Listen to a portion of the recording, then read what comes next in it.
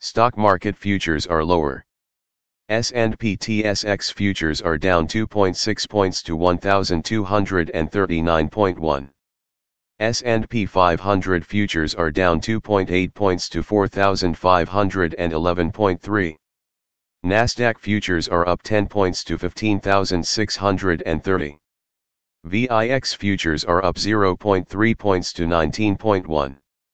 Overnight, the Nikkei 225 in Japan was down 173.02 points to 30,008.19. The China A50 was down 31.3 points to 15,366.34. The DAX in Germany is down 11.53 points to 15,597.1. The CAC 40 in France is down 865 points to 6,660.24. The FTSE 100 in London is down 84.58 points to 7,010.45. Commodity markets. Gold is up $5.05 to $1,798.65. Silver is up 17 cents to $24.23. Crude oil is down $1.33 to $68. Copper is up 5 cents to $4.28.